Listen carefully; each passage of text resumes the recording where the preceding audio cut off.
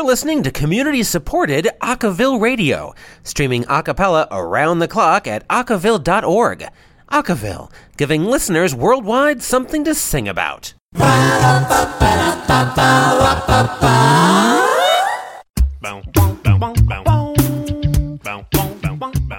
the top of the hour this hour, CASA gets a new president. In what was a surprise even to him, Tony Huerta was asked to become the new president of the board of CASA.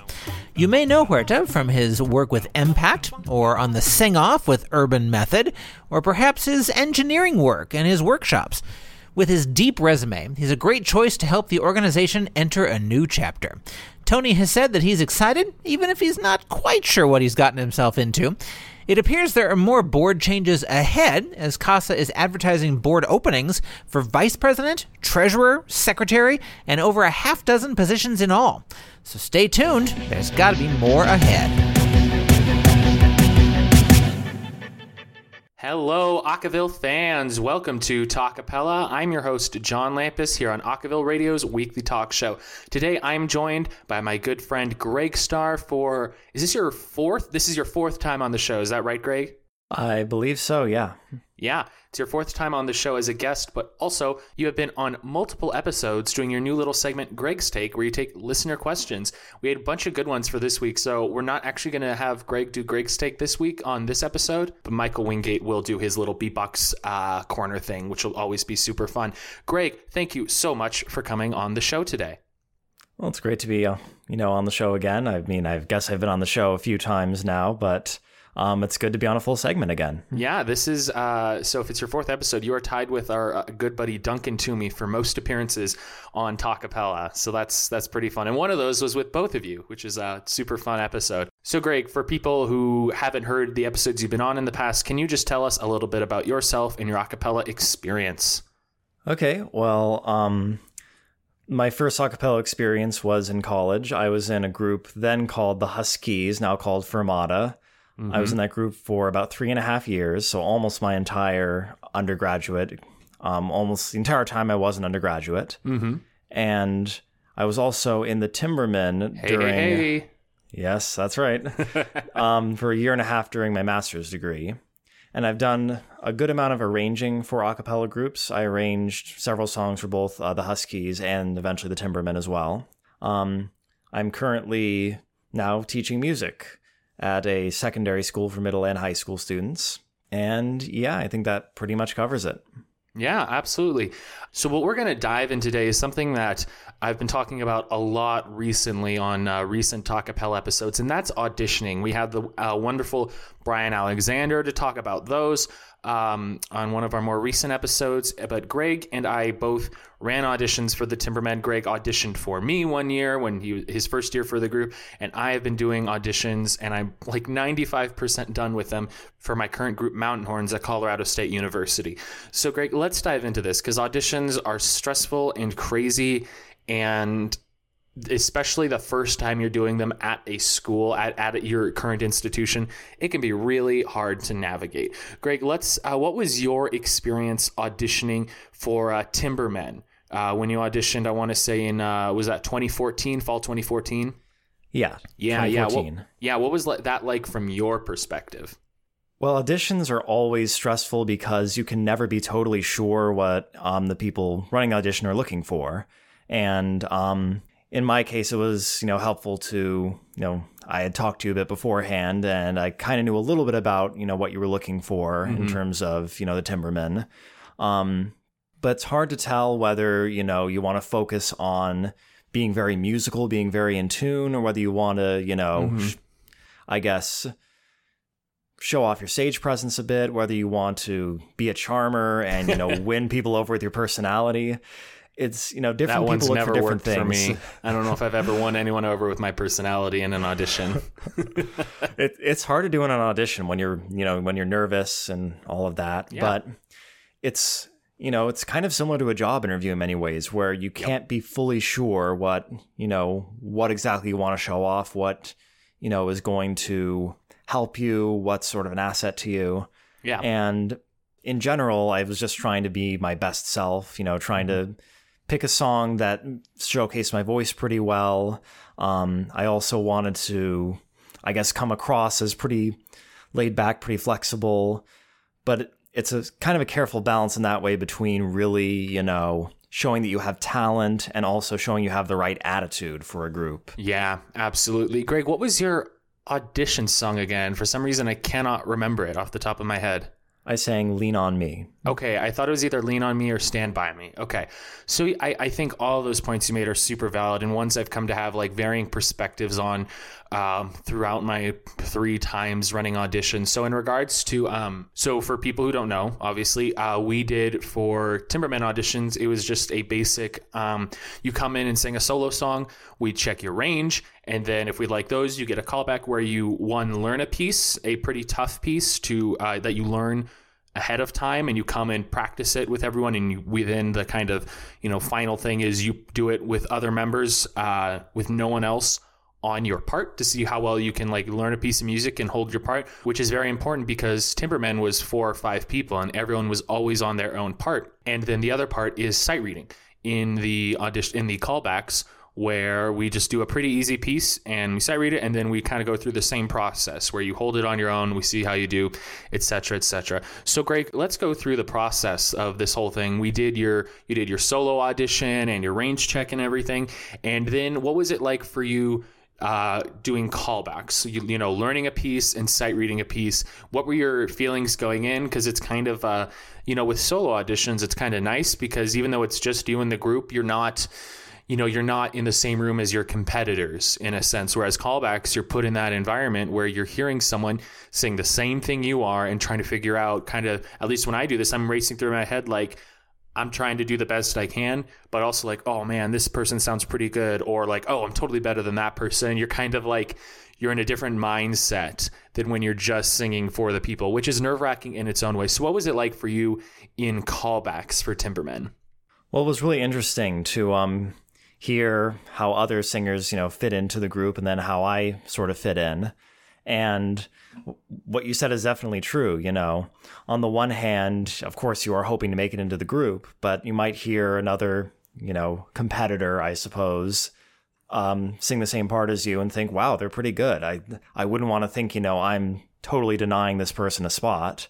And at the time, I didn't know that, you were actually considering making it a 5-member group, and that it was possible for 2 of us who were singing the bass part to get into the group. Mm-hmm. And I was actually very relieved when I learned that actually you expanded the group to 5 because the other person who was singing the bass part, who also got in, was doing a very good job, and I was glad that he got into the group too. Good old Jace Ikehara. little shout out for him. Yeah, I love him so much. He's one of the few Timbermen who hasn't been on the show yet, so we should definitely take care of that. Change that. Yeah, I definitely could change that. I'll give him a call right now and hold up the phone to the microphone. Really ensure some high audio quality that way. Yeah, I think all those points are really relevant in regards to. I know for me, kind of going into that, I was like, okay, let's just see. It became less of a do I need to fill this like specific amount of members and have this really rigid idea, or what's just going to sound best with the group?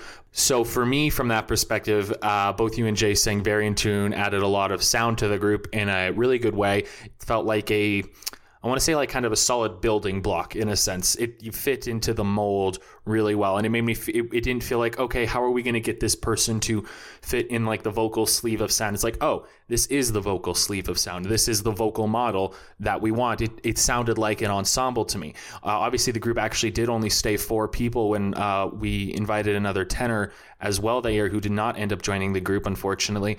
But I think when it comes to callbacks, it's, honestly, my big thing is, as the only returning Mountain Horn vocal member this year, and we got a great turnout and we have some really good people in the group this year, but for me, it's so hard. I want to make sure I'm hearing every little thing that people are doing, and that's stressful for me. I'm like, wait, were they flat? Were they in tune? Or did they sing that right? How do I check on this? Because in Timberman callbacks, it was pretty easy because there were just 6 or 7 of us there for 5 spots, essentially, 2 of which were already taken. There was 3 people called back for bass, and I think 2 people called back for tenor. So yeah, 7.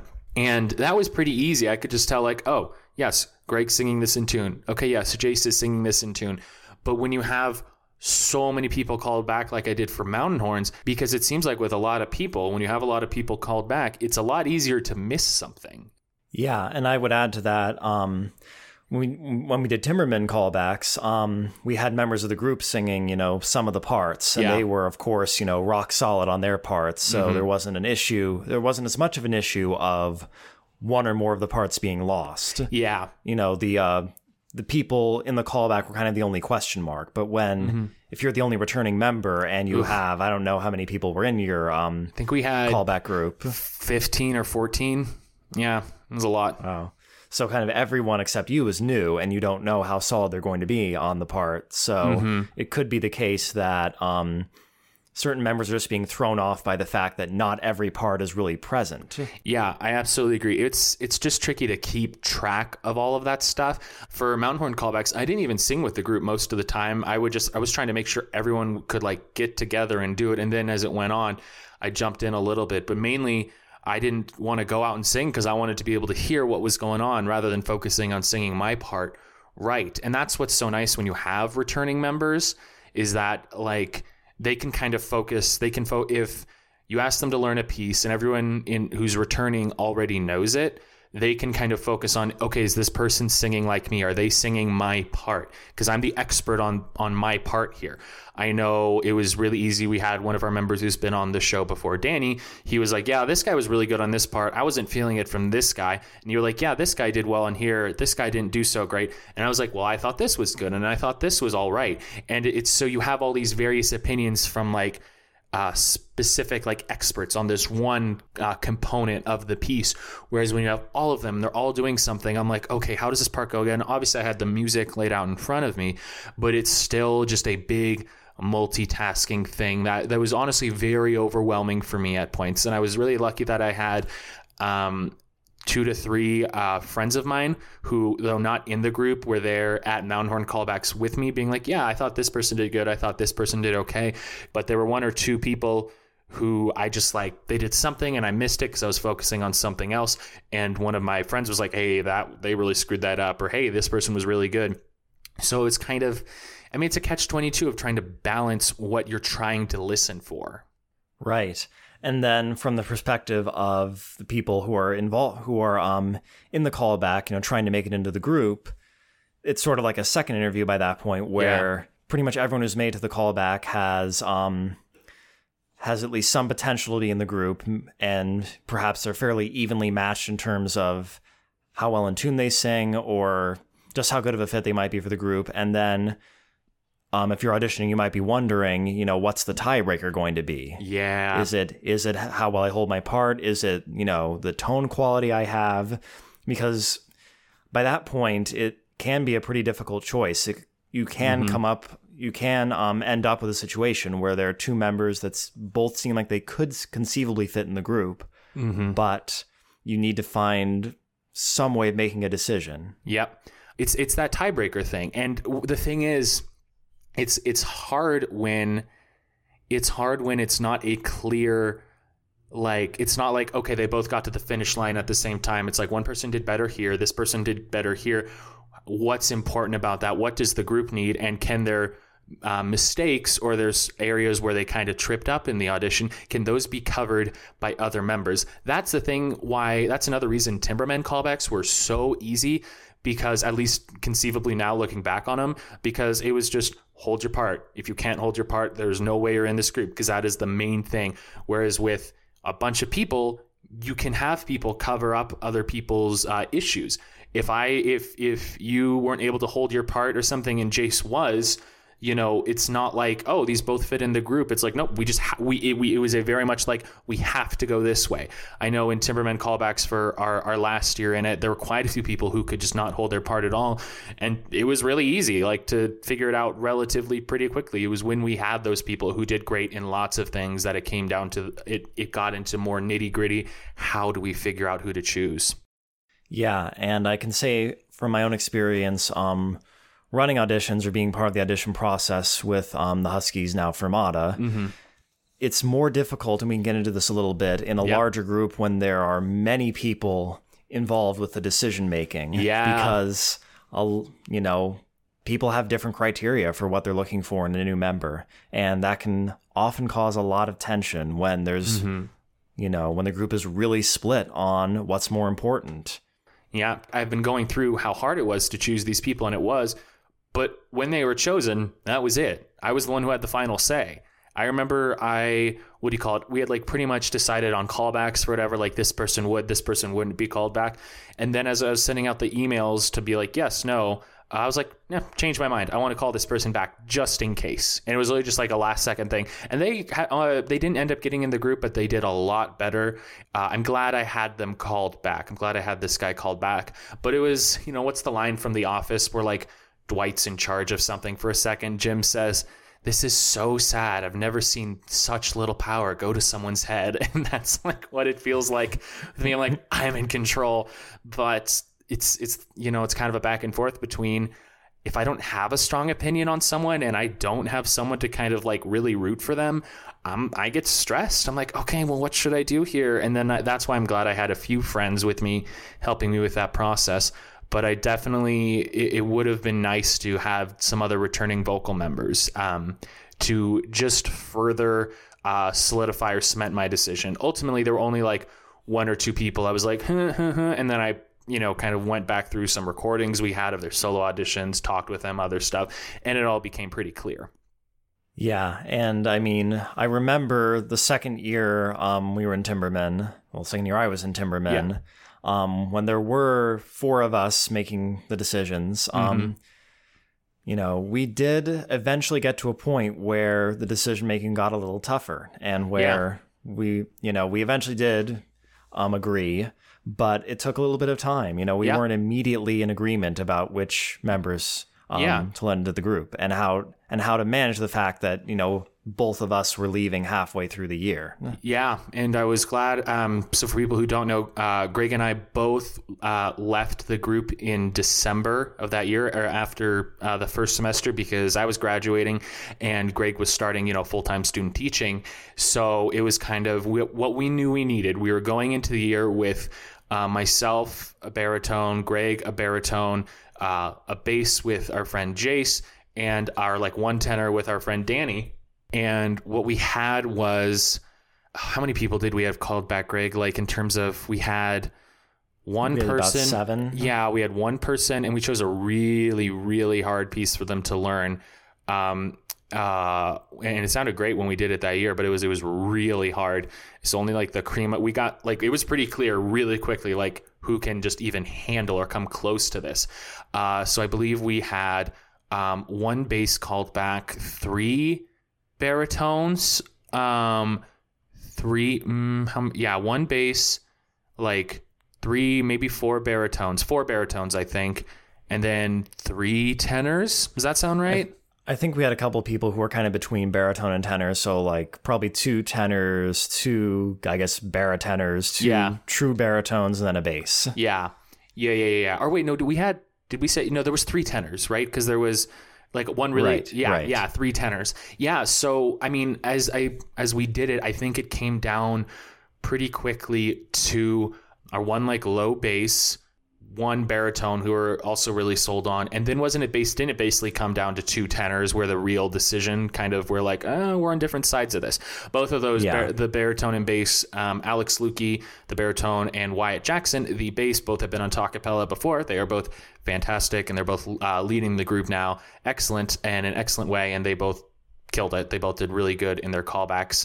But it came down for the tenors. It came down between 2 tenors, one who was slightly lower tenor, the other was a good amount higher. And Greg, do you remember how that all kind of broke down, how it came down to us choosing one over the other? Well, I think we decided that both did a pretty decent job with their callback. They did a decent job holding their part. And I think we actually asked both of them at one point to try to go back and forth between the tenor 1 and tenor 2 part. Yeah, on the sight reading piece, not the... Yeah. And on the one hand, I think we decided one member of the group had more enthusiasm, and I think that member of the group showed up on time. And did the other one show up late? Did the other tenor show up late to callbacks? Yes. Oh man, I forgot that completely. Oh, well, then it wouldn't have. That explains another reason why I was so pro for the other tenor. Yeah, and we weren't immediately in agreement with how much that mattered. Whether that was whether we wanted to assume that was going to be a trend for that particular person, or whether it might have been a one-time thing. And it's hard to be sure at that point. Yeah, and I remember a few things, because again, this kind of comes down to the situation I'm sure a lot of the listeners will face, was they were good in different areas. Some areas they were like really close, and then there were other things they did better than the others. So we asked both of them to learn the second tenor part in the arrangement. In the piece, we asked them to learn in between their audition and their callback, and that was Greg's arrangement of "Fly Me to the Moon," which is insanely hard. It's super fun, but it's hard, man. It is a hard piece. What'd you say? I said look it up. Yeah, it's really hard. And the thing that happened, I remember, was so the tenor 2 part, hardest thing in that whole piece. We asked both of them to learn it, and I think I just wasn't super clear on the wording in the email or whatever. And the one tenor, we'll call him the enthusiastic tenor before we like reveal names or whatever. He actually learned the tenor 1 part. And he was like, "Oh, I learned the tenor 1 part." And you're like in callbacks at that point, and you're like, "Well." And then the other tenor learned the tenor 2 part. Other one, the unenthusiastic, slightly late tenor, as we'll call him. And Greg, do you remember how they both did? Well, the tenor 1 part is the melody, so it's much easier. It's much easier. The enthusiastic tenor, can we call him E.T.? Yes, we'll call him E.T. Okay. For the purpose of this podcast. Okay, so E.T. held his part perfectly well. I mean, it's much easier to hold that part since it's the melody and it's the highest part. Mm-hmm. U-E-T? Late, just less enthusiastic. Yeah, whatever. LT, we'll call him LT. Great. I hope no one tunes in partway through and they're like, are they talking about the Spielberg movie or something like that? Okay, so we'll call him late tenor. LT. Yes. He held his part fairly well. There were definitely some moments where I think he lost his footing a little bit, but we kind of expected that because it's so hard. Yeah, so in that case, it wasn't as fair of a comparison because one of the parts is just so much harder than the other part. And that was tricky for me because I'm not sure who would have done better had they both learned the tenor 2 part. But what I got from that kind of back and forth between those two is that besides, enthusiasm and on time and whatnot, the tenor, the E.T., the enthusiastic tenor, his voice, what I could tell, fit in very, very well with the group. It was really light and really just, it came through very well at that part. And it just sounded to me like, oh, wow, this guy really fits the sound. Whereas the other tenor, and it's probably harder to fit in the sound when you're doing this part, it just, regardless of pitch stuff in part, it just didn't sound like he fit in the ensemble quite as well as the other. He also just wasn't as high, and we already had a really strong basically second tenor who he'd been asked to sing first tenor for a full semester, always doing tenor no matter what. Thanks, Danny. Yeah, thank you, Danny. Snaps for Danny, man, especially that first semester he's in the group. We were just like, hey, you need to learn 2 semesters of music, and we haven't done choir in a long time, and I hope you can do this. And he was like, oh, okay, here we go. So before we reveal who got into the group, the tenor who showed up late or the tenor who was enthusiastic, as we are naming them for now, we're going to take a quick break, actually, just because we're at that time in the hour. We're going to be right back here on Talkapella. We're going to listen to Michael Wingate do a bunch of fun beatbox tutorials, and we're going to be right back.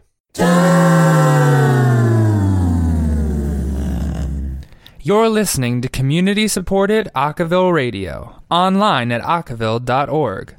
Acaville, a wall of sound you won't want to break down. Hey everyone, I'm Michael Wingate and I'm bringing you another beatboxing tutorial for Talkapella this week. This time we're going to be talking about the inward K snare. So before I teach this sound, if any of this hurts at all, take a break, drink water, and come back to it. Just be careful and listen to your body. Now to start to make this sound, open up your mouth. Start to say the letter U, but stop your mouth right before you start to vocalize it. That's basically the starting mouth position.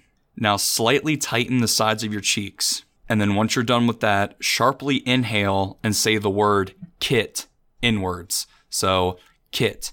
kit. Now say it inwards. Kit, kit, kit, kit, kit, kit, kit.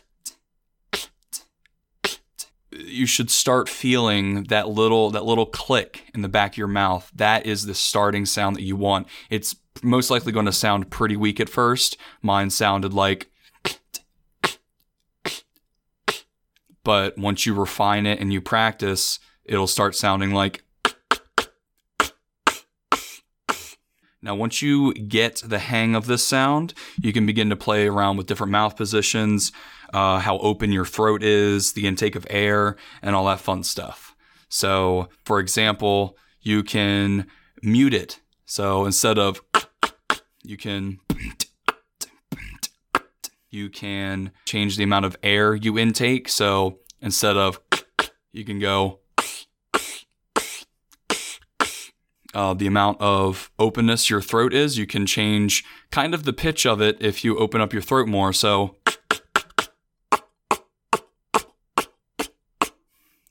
that was with an open throat. So like once you get the basic sound down, you can begin to play around with different things inside your mouth to change the sound, the pitch, the texture, all that stuff. Now keep in mind that sometimes people's anatomy is just different, and you're not going to be able to get the exact same texture, the exact same sound that someone else has. But you can always have your own unique twist on it. And if you start playing around with different ways of doing the sound, you can find your own unique way to do it. And that's awesome. All right, everyone. I hope it's going along great. I hope these tutorials are actually helping some people. I know it's hard because you don't see any video, but maybe it piques your interest and you go on YouTube or elsewhere and you really start getting into vocal percussion and beatboxing. And that would be awesome. And that's it for my tutorial this week. So I will be back next week on Talkapella with a new beatboxing tutorial. Thanks for listening, everyone. See ya. Ba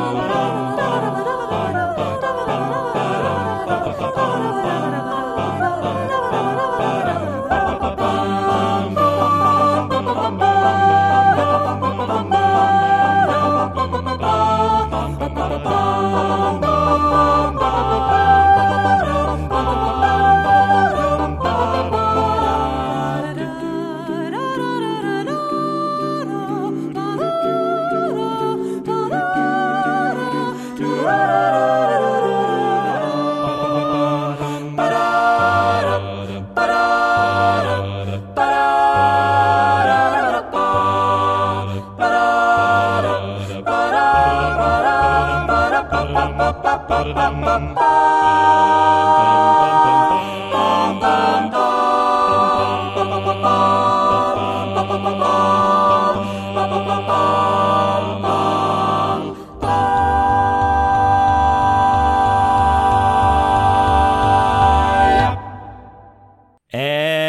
welcome back to Talkapella. So Greg and I today have been talking a lot about auditions and our personal stories with auditions, which have both intersected and divided at times. We ended our last segment talking about how it came down to two tenors in our last time we did auditions together. And just a quick recap, it came down to a tenor who is very punctual, professional, and really had a great sound. Another tenor who did have a good sound, but was kind of late. May have hinted at some more musical experience or musical musicianship, but was still not. He seemed very scattered overall, I would say, just with life and the transition. They were both first years at the time. So, Greg, how did this all kind of get resolved? Well, I think we eventually came to the agreement that the sort of positive attitude that, are we still calling him E.T.? Yeah, we'll reveal the name. So the tenor that we ended up taking into the group, who was enthusiastic on time, was named Aaron. He's great.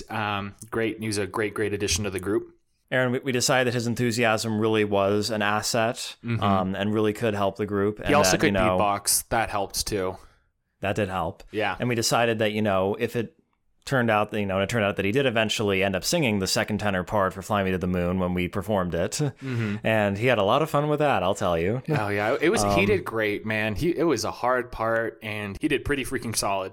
Basically, we decided that if he were to have any difficulty holding that part, his enthusiasm for the group, he'd work on it. Kind of help him. Yeah, it would encourage him to, put work into it and try as hard as he could to really nail the part. And we ended up being right about that, because although it did take some time, he definitely got better and better at the part, and he clearly had a really good work ethic, and he nailed his parts. Yeah, he ended up being, I think, one of the best timbermen we had.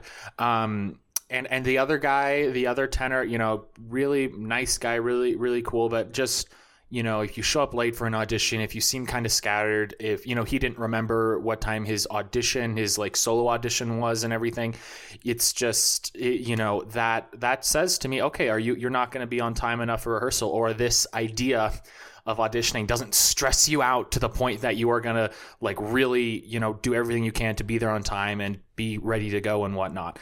And that's, that gets to the thing that I think a lot of people come to with these auditions, is auditioning personalities more than voices. I think there is a balance, and I'm moved kind of more in the middle on that, because you do need to have the right voices to make the right sound. And part of being in an a cappella group is working with the personalities you have, because you won't always get to choose. Maybe you're in a group, you become the director, but you didn't choose everyone. They were chosen before you got there, et cetera, et cetera.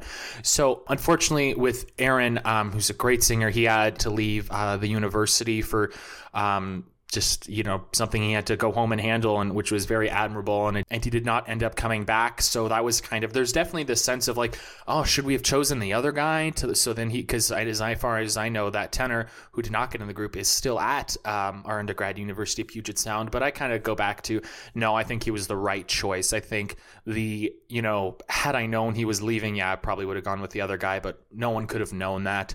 And I still think the kind of the logic we use in our decision-making process is still an approach I use today of, well-rounded rather than solid in all these areas, and then a real issue in one. So like we had with that other tenor. So yeah, that kind of wraps up that little Greg and I's adventures in timbermenning and finding our loggers and finding our our lumberjacks and whatnot. So Greg, let's talk a little bit about your experience doing auditions with then the Huskies, now Fermata. Well, it was a very different experience from auditioning and eventually being part of the audition process in Timberman, because Huskies, I guess I'll say Fermata now, was a much larger group. How big was it? And well, it usually varied between, it was about 12 or 13 members my freshman year, and by my senior year, it was around 17 or 18. Oh, that is big. Yeah, quite a big group. And often we'd be auditioning for only 3, maybe 4 slots, so there'd be more than 10 people running auditions and being part of the decision-making process. Yeah. And one of the difficulties of that is that, especially when we'd sometimes have 50 or 60 people auditioning, and we'd have to pick just 3 or 4 of them. Yeah. Wow. And then we only started doing callbacks my junior year. And often, when you have that many people in a group, there's not always widespread agreement about what you're looking for. Some of us were really looking for people who were strong musicians and could really hold their part and contribute a lot in terms of, holding a part and staying in tune. Other people really looked for someone with, a really solid stage presence. Some people wanted someone with just the right attitude. And so it was really hard to reach an agreement at times. Yeah, I'm curious, if you don't mind if I interrupt you for a second, Greg, on your train of thought. So if you had 50 to 60 people audition, that must mean you had to turn down some really great people at times. And I bet that was really hard. Did it ever make you think that maybe we should? Did you ever have to turn someone down who you thought, who you critically thought was better than someone already in the group? Do you mean, did the group as a whole make a decision that I personally disagreed with? No, as in, is there anyone that you think would have been better than a current member of Fermata at that time? Well, it's kind of hard for me to say, and I'm not sure I want to get too much into this. I definitely don't want to name any specific names. Oh, no. There were definitely some very difficult decisions. I think there were times when we were voting between 2 different people, and in, I think, 2 or 3 of those cases, the group chose the person that I did not vote for. Mm-hmm. And I think that in some of those cases, the person that was led into the group did a perfectly fine job. And it's not that I disliked them or that I didn't think they were talented. And it's hard to say what would have happened if the other person had been let into the group. Yeah. And I think there were definitely times when we were, when we made it down to, 5 people for 2 spots, and we had to knowingly turn away some people who were talented and we thought could do well in the group just because we couldn't let everyone into the group. I think there were a couple of decisions where people went with someone with a lot of enthusiasm, someone who seemed to, really have a lot of confidence. And it turned out that they weren't as strong in terms of reading music and kind of relied on other people, to learn their part. Yeah. And so it's interesting to wonder what could have happened if the other person had been let into the group. And I think in one case, I'm going to get to one specific example without mentioning names, I'll use voice parts. We were very split on 2 women that we wanted to let into the group. Both of them were kind of mezzos, and I think sang alto more often than not, but we needed a second soprano. And so it came down to who could manage singing second soprano, who could survive on that part, even though it's not necessarily the most natural part of their range. And, one of them could sing up to a high G, the other one really couldn't get much above a C. So it ended up being a much easier decision when that was our criteria. So, it really depends on what criteria you establish. And in a larger group, it can be very difficult to establish criteria, and sometimes the group never fully agrees on what the criteria should be. Yeah, and we'll get to this in a second. I know you and me, Greg, and then everyone else in the group, before we did auditions for that tenor going into our last semester, we had a very strong idea of what we wanted, and Aaron really filled that, which is, I think, another part of my gut reaction for wanting him in. I think this point, Greg, you're making about hard decisions with groups, I think it just comes down to, that's where, for me, if I was in that situation, it kind of begs the question of, should people be re-auditioned every year to let in these kind of, if there are these really great people, is it possible the group would be better off with someone who was already in the group not continuing and having a new person come in? And I choose to not go with that. I don't really believe in that philosophy, because I think that destabilizes too much of the feeling of, if I'm in, the question of who decides who gets back in. But who's on the chopping block? Yeah. Who's on the chopping block? Though I do think it is, if you have someone who's maybe quote unquote on probation, or if you've had multiple conversations about, hey, you're not putting in the effort, you're not holding your part, you're just really not contributing what you should be doing, you need to show us, maybe not in auditions, but you need to show us at this point in the year that we don't need to have re-auditions, even for just some people. I think, because I do think doing re-auditions is just, when it's a student-led group, does get too crazy. But, I would hate for someone who is really great and really wants to be in the group who is like way better than, half the group or really better than at least one person get turned away by someone who is already in the group, who might not be pulling their weight. That's a really good point. And I also think the point you made about, re-auditioning possibly destabilizing the group is something to really consider, because especially with a large group, if you were to re-audition or say that some people need to prove that they do belong in the group, Gets political. It can get political, and it can also be hard to reach consensus about, who should be on probation, who isn't pulling their weight, and people might disagree about that. And then again, is the criteria, how well you hold your part? Is it how good you are at stage presence? How being on time for rehearsals? Yeah, because if it's all about like stage presence and who is sort of a ray of sunshine in the group, hell, I might have been on the chopping block. I would have been on the chopping block for sure. But yeah, I think definitely it's important to consistently hold members of the group accountable and to try and make it clear what you want of the group. And it might be multi-layered. It might be you want the group to be very strong musically, and you want, people who are very enthusiastic about the group, willing to give a lot.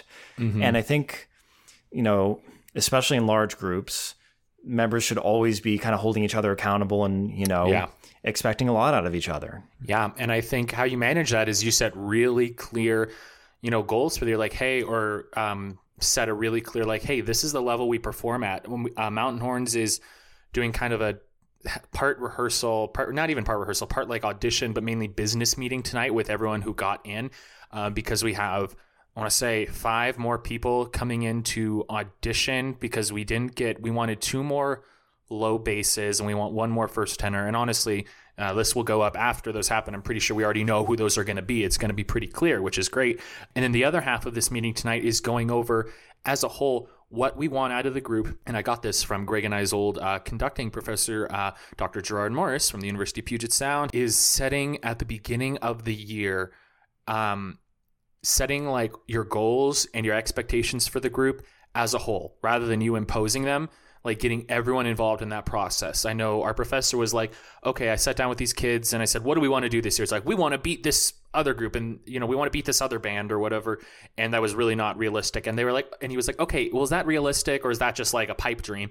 Let's set some goals, kind of facilitate, have the, the director or the president or the musical director facilitate the process, but make sure everyone has a stake in it. So in the expectations of the group, rather than me as the returning member and the musical director for the group, me saying, this is how things are and you have to deal with it.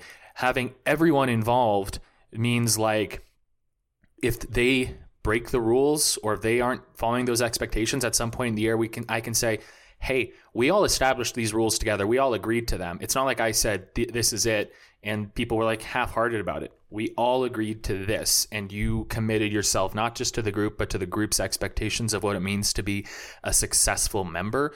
So then I think they're more likely to fall back in line if they had a hand or were involved in at least some way in choosing the expectations for the group.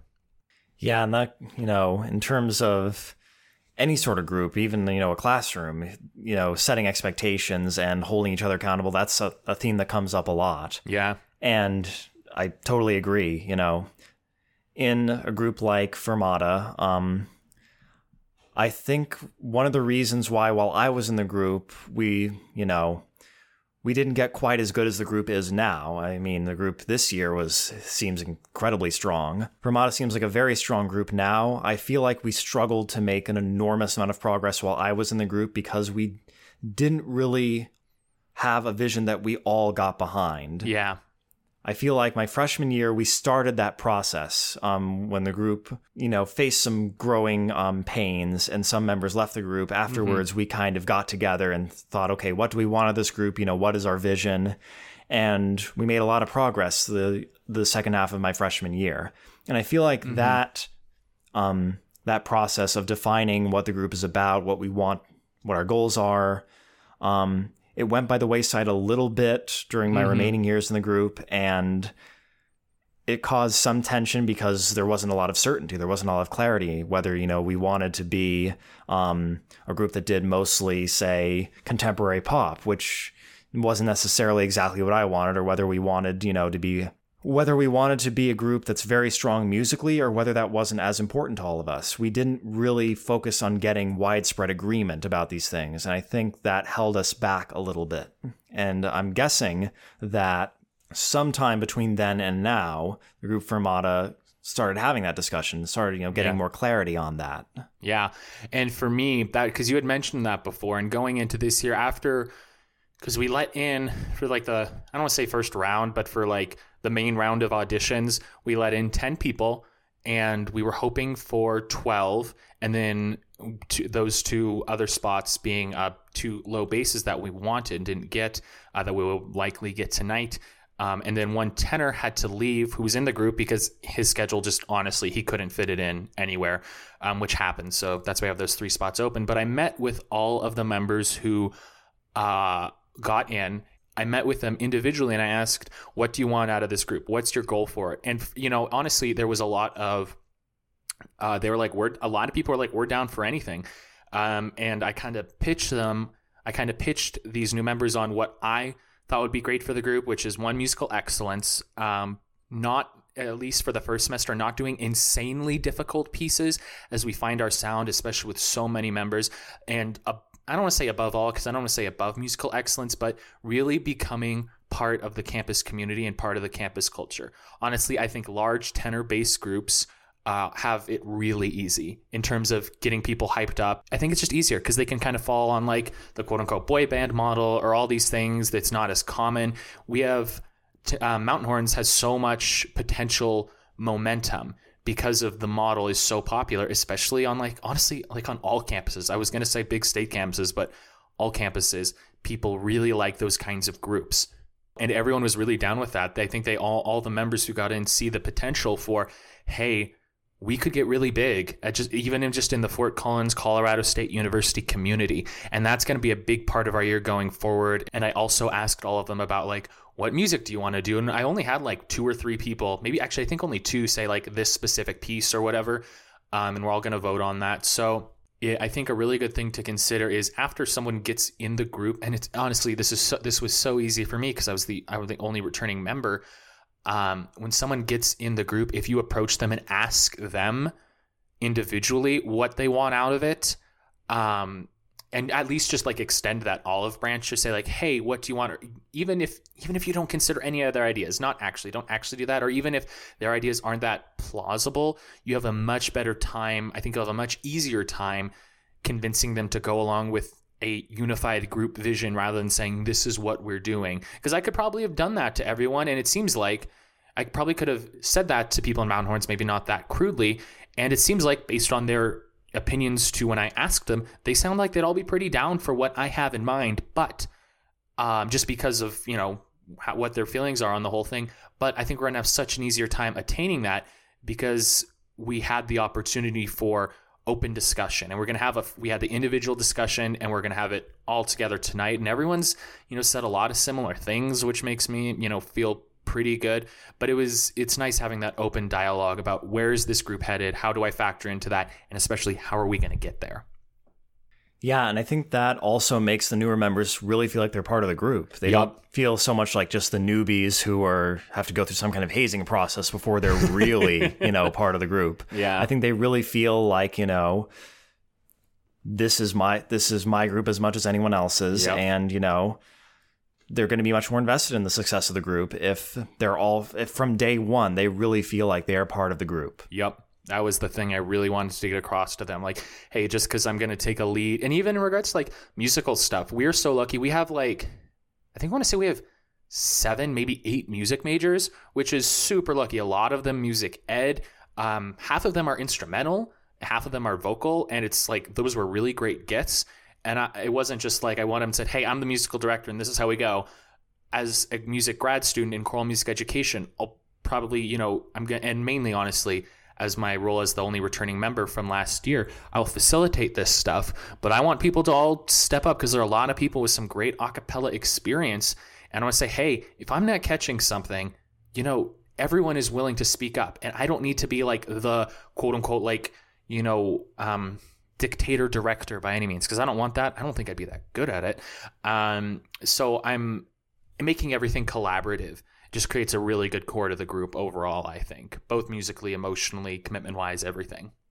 Yeah, I totally agree. And I think that, not to brag about the Timbermen or anything, but I think that you and eventually all of us did a pretty good job of, really trying to get the newer members involved and trying to, make sure they had a voice in the group. Yeah, and I will say that is easier when it is only 5 people. And it is also easy when they already feel really, really invested because there's one on a part. Everyone feels like they matter a lot, I think.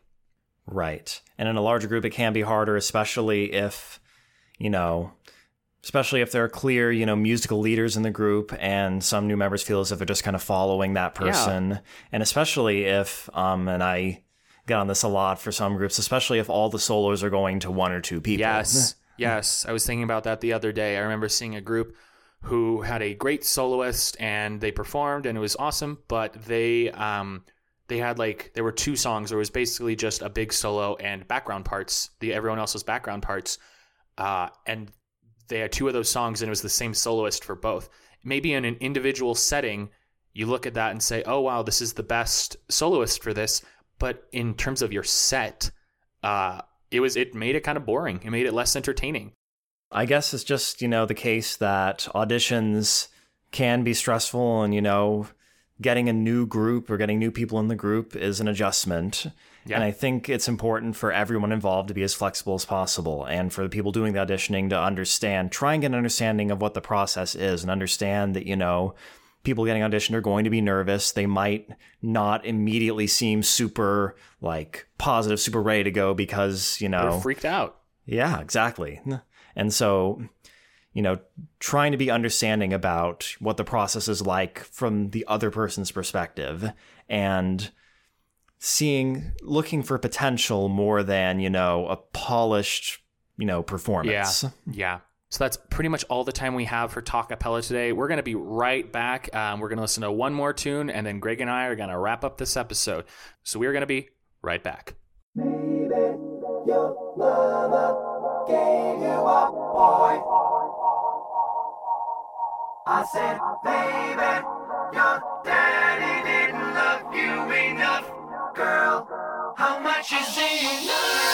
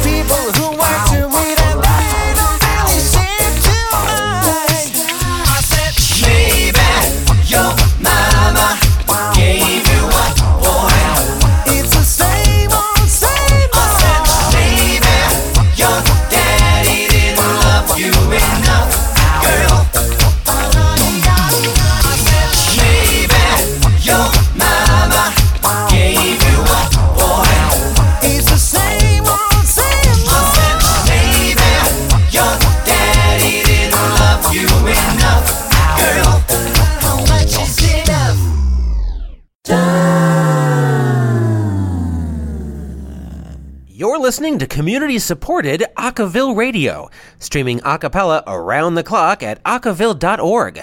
Acaville, giving listeners worldwide something to sing about. And welcome back to Talkapella. I'm your host, John Lampus, here on Acaville Radio's weekly talk show. We just wrapped up another super fun episode with longtime friend of the show and Greg's Take. Greg's Takes Greg, I guess that's the best way to put it. Greg Starr. Greg, if people want to hit you up, talk about acapella, ask you to, ask if they can throw money at you for an arrangement, how could they do that? Well, the easiest way to reach me is by email. My email is gastarr@seattleschools.org. If you want to follow me on Twitter, you can follow me at Greg Starr's Take. And that's Star with 2 R's, right? Yes, that's right. Greg Starr's Take. Also, even though we don't have Greg's Take this week, feel free, if you have a question, to email it to me, and I will feature it on the next episode. Yeah, we got some fun episodes in the bag that I know Greg is itching, especially one of them in particular is pretty, you know what I'm talking about, is a pretty funny question. And then everyone, if you want to reach me on Twitter, I am at John Lampus, JOHNLAMPUS. Please feel free to tweet the station at Acaville Radio, ACAVILLE. RADIO. You probably didn't need me to spell that out for you, but this has been another fun episode of Talkapella. Greg, thank you so much again for coming on the show. It's always a great episode when you're on. I'm looking forward to Greg's Take coming back next week, but thank you for making the time for this week. Everyone, thanks again for listening to Talkapella. For everything acapella, stay tuned. I was walking along, minding my business, when out of an orange-colored sky flash, bam, alakazam, wonderful you walked by. I was hum-a-doom-to-doom, drinking sunshine, when out of an orange-colored view, wham, bam, alakazam, I gotta look at you. One look and I yell timber. Watch out for flying glass.